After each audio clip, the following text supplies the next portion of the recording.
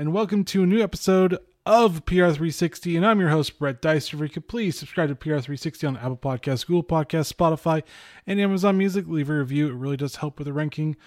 But this week, I have Derek Knoll with me, and he is pretty well known in the events, in public relations, media relations, copywriting, press releases, crisis management, internal, external communication, budgeting, which, I mean, for a lot of PR people were like, what? Math? That's bad. And cost control. That's another thing. It's like, wait, I have to control my costs? What's this thing? Leadership and mentoring. So he's got a wealth of knowledge. So welcome to the show, Derek. Oh, thanks for having me, Brad. I appreciate it. And my first question, as all my guests, is, are you a coffee or tea drinker? So I'm more coffee than tea, but interestingly enough, about 10 years ago, I gave up regular coffee, like drinking coffee regularly. And I did that for about 7 or 8 years, mostly because, like most PR people, I'm very much influenced by the media. And I read an article that said if you're drinking more than 2 cups a day, you've lost the benefit. And at that point in my life, I think I was doing about a pot a morning. So I ended up cutting it all off. And then I was introduced to the everyday breakfast milkshake that is a Frappuccino. And then I'm right back to that wonderful coffee addiction. Well, I mean, nowadays they're just basically saying drinking coffee is good again. So I don't really know which one it is. I drink coffee. It's not usually the sugary stuff. It's usually just black with honey, because actually honey does help with allergies because of all the pollen. So if you get local honey, don't get just regular honey, just get stuff that's local. You'll help with the pollens and everything will acclimate to your body. That's a tip for all you allergy people. Learn something new every day. But I gave a very brief rundown of your expertise. Can you give a little bit more or elaborate a little bit more about it? Sure. So I've been a public relations professional for about 21 years. I started after I had a brief military career where I did 3 years in the Army, came out, went to college, and actually chose this profession, which is actually becoming more and more common. Back when I started, early 2000s, most PR people kind of fell into PR because they were some sort of major that wasn't able to get into business, but they found out they could write. So, hey, I can do that. And my experience has run the gambit. I've worked both sides of the aisle. I've been on the agency side. I've also been on the corporate side. And my expertise has been primarily software, video games, and technology. You're almost like me, but in a different way, because I fell into podcasting by myself. But I do a podcast about video games and this one as well. So we're in somewhere weird trajectory, because I do have a degree in PR. So I understand PR in general from a, I guess, college perspective. But college perspective is very outdated all the time. Every time you go to college, you're like, why are you guys like 5 years behind? Well, it is that way. But public relations is one of those fields that's constantly evolving and constantly changing. I mean, it used to be all about the stunt. Now it's all about the relationship and all about getting in and getting out in a respectful way for your journalist, so that your journalist trusts you and wants to work with you and ends up tapping you as a resource, which there allows you to get your messaging in front of him easier with fewer changes, and your message that you want doesn't really alter much if you do it right. And moving on even to events and trade shows, since they're actually making a comeback, people are actually going, hey, I want to get out. I'm tired of my desk at home. I'm tired of looking at the same wall over and over again. But will there be a huge comeback, and how will these changes, or will there be a lot of bigger changes than normal because of what's happened in the past? So I absolutely love trade shows. I have always been a trade show guy. I actually go to trade shows outside of my industry just on general interest too, because I feel like that's the best place to get that one-on-one personalized attention that you can get, not only with the product, but with the product expert. That being said, the trade shows are hugely important for sales teams, especially on the technology side and the software side. There's nothing beats a live demo on the wow factor that you can do when you're demonstrating a technology in front of somebody. It helps suspend disbelief, and it actually shows as a proof point of what you're doing. And it's kind of like there's no smoke and mirrors. It just has that level of trust. That being said, this last year has really altered the way both sales uses trade shows and how public relations use trade shows. In my experience with trade shows, public relations has always been kind of the tag along. It's been our, we get to bring in our press to have that face time with our experts, our product experts, and build that relationship one-on-one. But most journalists that at least I've worked with in the past typically don't really enjoy the crunch of a trade show. And I get it, because when you've only got 2 days and you've got to hit 62 different vendors and you've got an hour, it never works with schedule wise. Everybody's always between 5 and 15 minutes late, which throws off the next schedule, which throws off the next schedule. And it's a lot of just walking around, a lot of bad trade show food, a lot of bad trade show air conditioning. And if you end up having to do a trade show someplace where the humidity is pretty rough, like down in Orlando or down in Georgia, you can't even step outside for a breath because you get beat to death with a wet towel. The journalists that I've been working with have really enjoyed the virtual trade shows that we have shifted to. And my current employer, Epson America, we have had a couple of them this year. We've had one for our business inkjet program and one for our automated robots program. And they both have been highly attended and have had really good lead management for the sales side of it. The public relations side of it, it's almost now like just a tack on, because those journalists we've already met with, we've already done NDA calls with them, we've already done one-on-ones with them and the product expert. And so we're able to replicate that trade show feel without, the hustle and bustle, the schedule issues, the running around from vendor to vendor, and of course that horrible trade show food. I'm sorry, I'm a foodie. I just cannot get over the horrible trade show food. Gotcha. No, I agree with you. I did E3, I think 4 years ago, and you could only get the food at the LA Convention Center, and it really wasn't that great, but it was overpriced, and it's just kind of like I'm buying overpriced food that's mediocre. I'm telling you, there's an opportunity. If any of your listeners are out there that have that food connection, I'm telling you, there is a huge opportunity at getting decent food at trade shows. Yes, if you could figure out how to do like a food truck at the LA Convention Center, but I don't know because it's all unionized over there, so you have to figure out that was black hole, I guess, basically, of trying to figure out everything. But I mean, you talked about virtual events, and I mean, it's been kind of a cross between some people love it and some people do not like it at all. I mean, probably it does depend on the person hosting it, if it's going to be great or not. So we're going to start seeing more of those, or we're going to start seeing more of a hybrid approach. Maybe some people can actually go to the live events or the physical events, so you have more of a virtual event. Because I saw like the Computex one that's been going on this past week, which is a big tech show in Taipei, Taiwan. It was not bad. There were some good ones. There were some bad ones. Intel had a terrible... Well, I'm just really picky, so if I see terrible like camera movement and everything, I'm just like, this is just not good. So for that, if PR pros are gonna have to get better at doing all this virtual events, camera angles, lighting, and all this other fun stuff that they probably never had to do or care about now, or are they gonna have to figure that part out more?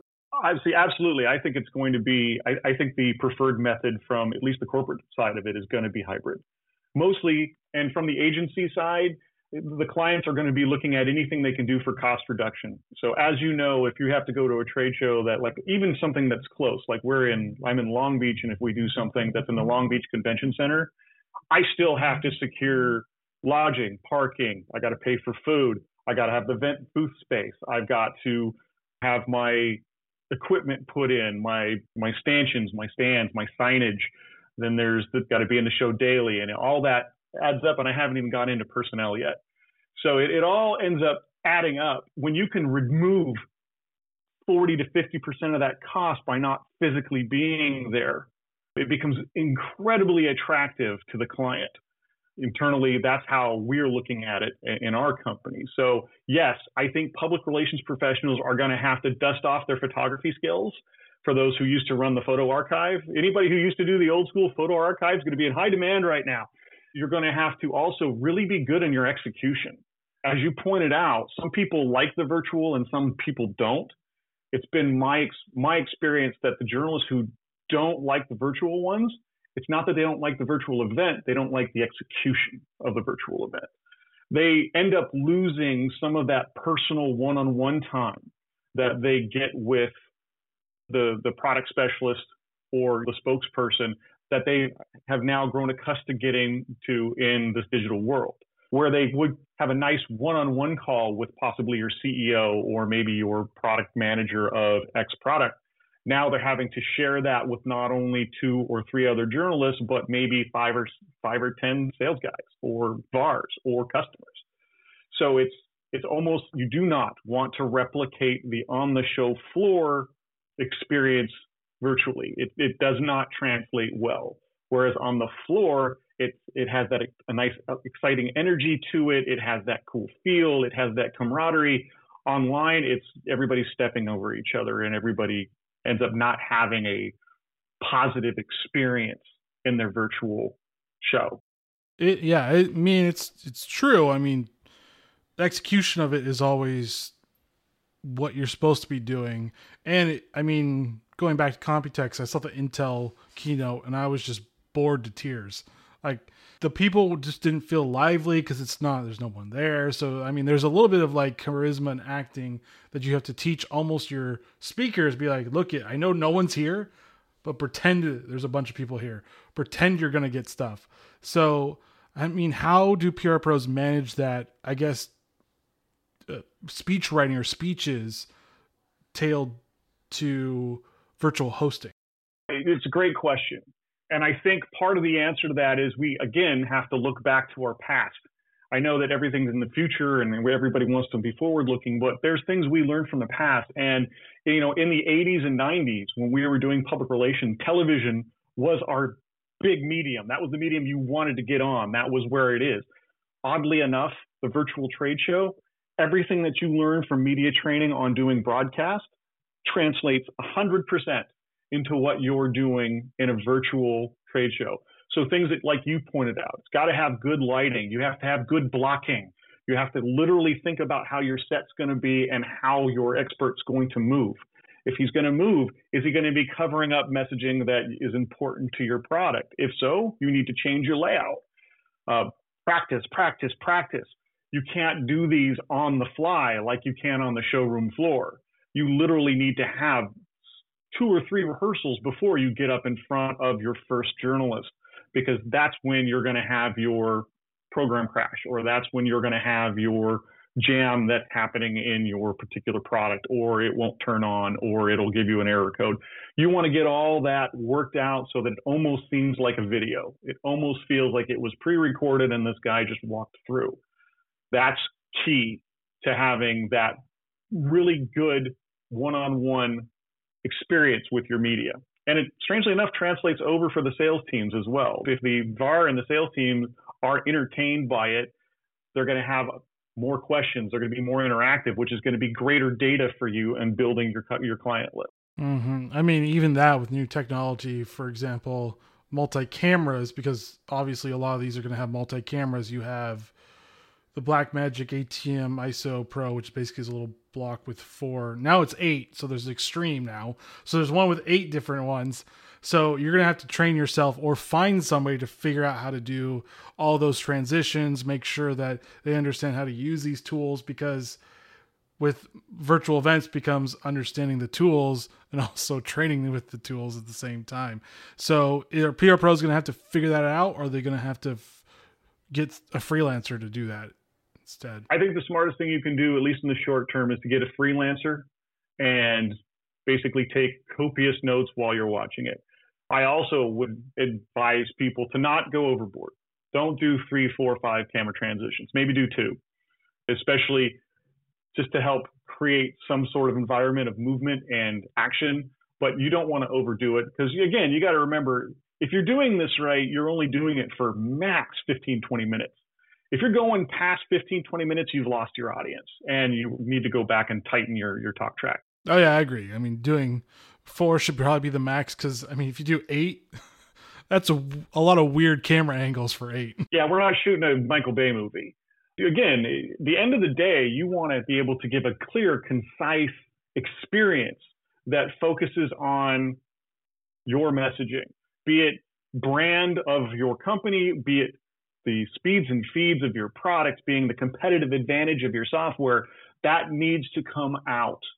And if it doesn't come out, it's a wasted opportunity. Gotcha. And even speaking more about safety, because everybody's on the mind of safety, how are PR pros going to actually message this effectively? Because you're not always worried about getting people here, but it's now going to be their safety and making sure that all the boxes are checked for the people very concerned about COVID and contracting COVID and all this stuff.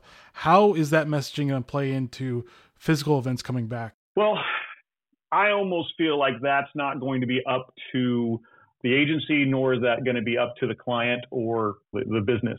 I think that messaging is really going to come down to the event space, what the event space has done to keep its patrons safe. And frankly, you're still not going to get everybody. There's still going to be outliers that are like, I don't care unless I've got my plastic bubble that I can walk around in. I'm not going to do this. And that's fine. But again, that's why I feel like the hybrid could be or is going to be something that sticks around for quite some time, at least for the media side of it. Not to mention the media side of it, they've been doing more with less for the last 10 years. And let's be frank, most journalists on the technology side are no longer specialists. Gone are the days when you've got a guy who only focuses on projection or only focuses on high def stereos. Now it's, I do everything that's in the home. So that's a lot of product. Or on software side, they used to have the security only expert. Well, now that guy's doing everything. He's doing security, he's doing VPN, he's doing video editing software, he's doing everything. So if you can maximize their time in a way that makes them comfortable, that's a win-win for everybody. You know, and again, that's why I feel like the hybrid is going to be a thing. More and more journalists are going to be like, look, I just don't want to leave. I've got too much to do. My work-life balance is already really skewed, and having to go out of town for 4 days to physically see something that I could do over the internet is not appealing. And do you think for Crisis Comm in events, there's going to be a shift to add maybe pandemics or viruses to eventually be a part of it, just in case type of a thing? Because I feel like Crisis is like, okay, what has happened in the past? How can we at least have a messaging around it? Because I mean, viruses, you can't really do much. They happen and there's not much you can actually prevent. That's a really interesting question, because typically when people think about crisis communications, they're thinking about an issue that their product caused, not something that happened in the greater world.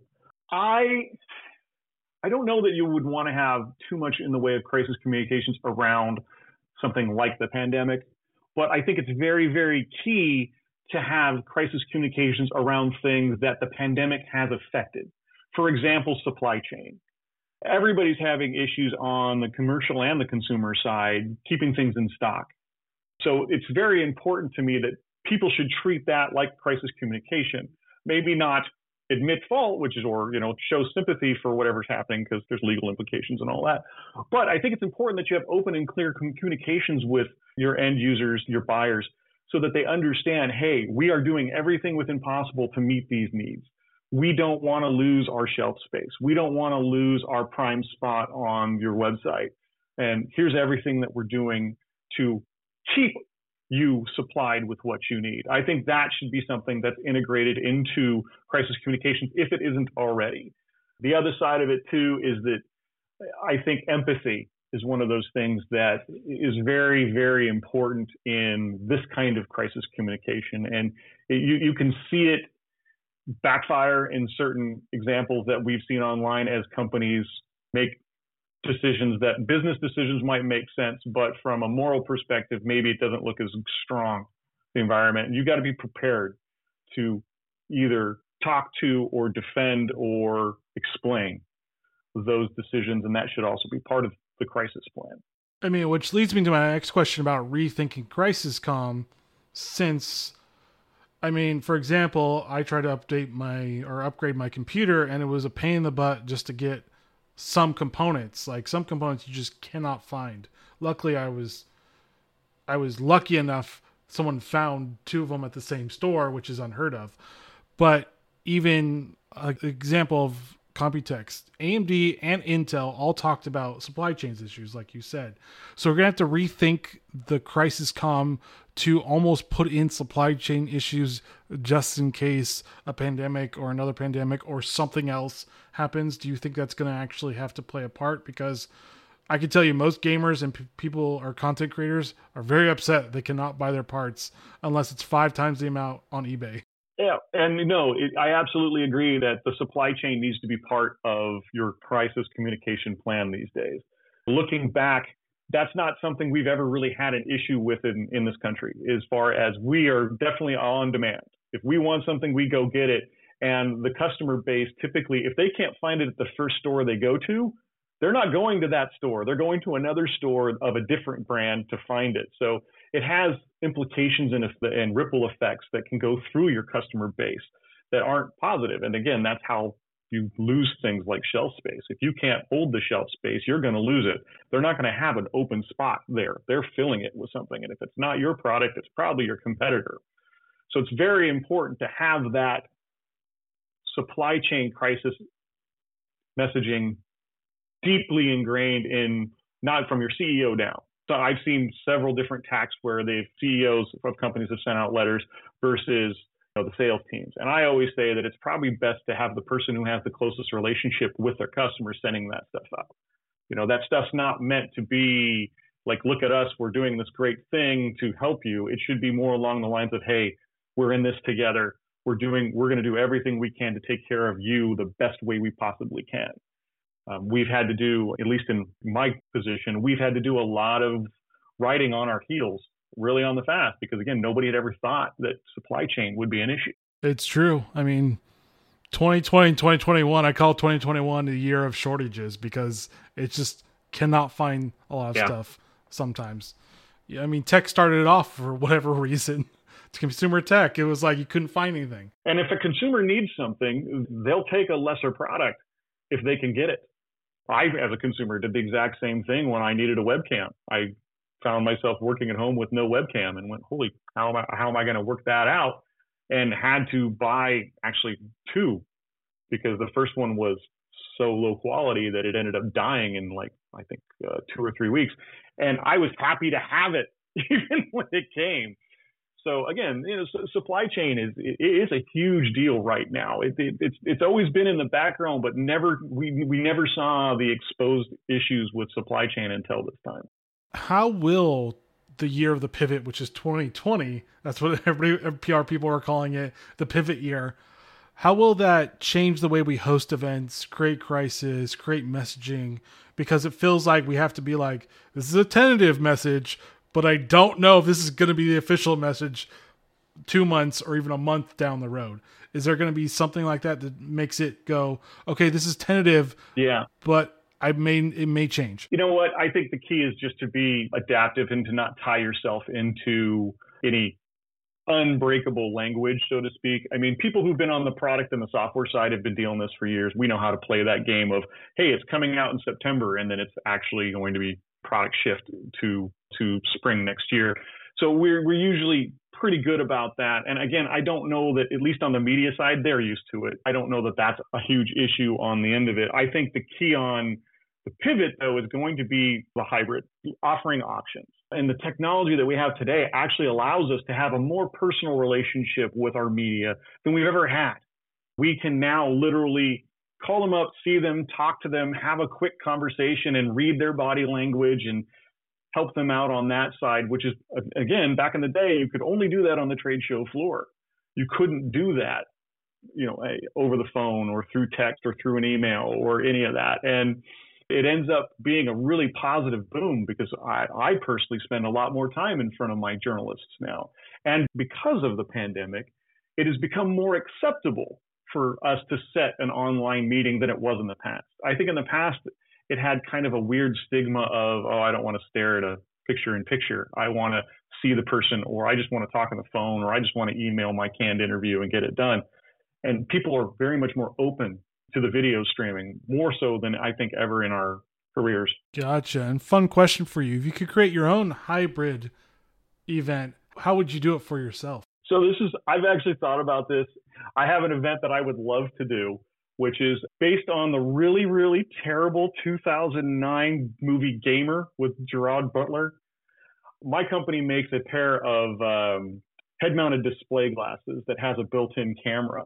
And so my thought is I would like to have a PR team of 3 or 4 people, each stand-ins for said journalists, wearing the glasses, doing the UC IC mentality, and then wearing a tablet that has the other side of the picture of it, so that you could still kind of have that live demo experience with the product expert, but we could do it out of our own facility in our own controlled environment.